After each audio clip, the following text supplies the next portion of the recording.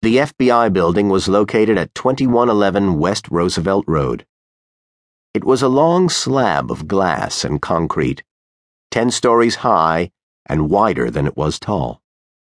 It loomed behind a neat waist-high steel fence on a perfectly level lawn that stretched out to meet the sidewalk. The sky had begun to lighten, but for the moment, the street lamps and the lights illuminating the exterior of the building continued to burn. I pulled through the main gate in the fence and stopped at a barrier. A uniformed security guard approached me as I rolled down the window. I told him my name was Blake and that I had a meeting with the special agent in charge, and he nodded as though he'd been expecting me. He touched the brim of his hat and waved me through as the barrier rose. I checked my gun in at reception in exchange for a laminated visitor's badge, passed through a metal detector, and was escorted up to the 10th floor by an unsmiling agent who responded to my pleasantries with the occasional grunt. I was shown into an expansive office with a great view of the city at dawn.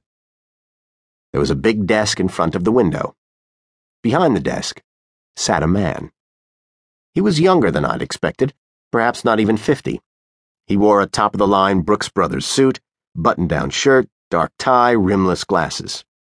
His jet-black hair was emphatically slicked back, with no attempt made to disguise the fact it was receding. He made no effort to stand up and did not offer his hand. There was a thick file on his desk. I stood at the doorway for a moment. The unsmiling agent who'd brought me up stepped back into the corridor, carefully closing the door behind him.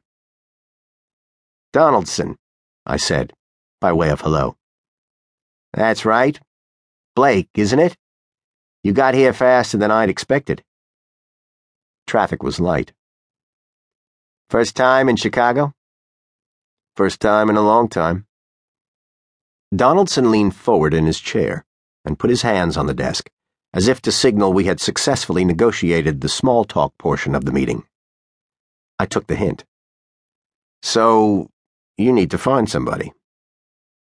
He paused a moment, as though reluctant to go further. "This information cannot leave this office."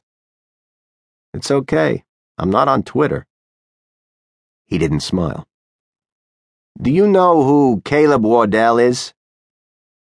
The name was familiar, even though I hadn't followed the original case particularly closely. If you attain a certain level of celebrity, your name kind of seeps into the mass consciousness. "Of course," I said. "The sniper. But he's in jail, right?" Donaldson said nothing. "I see. He escaped from a prisoner transport van this morning. It looks like there was some kind of ambush, possibly mob-related. Wardell was caught up in it and managed to get loose."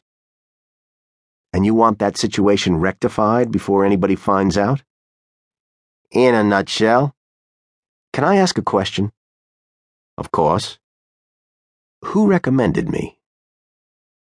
Donaldson's lips widened a quarter inch on each side of his mouth. I took it for his attempt at a smile.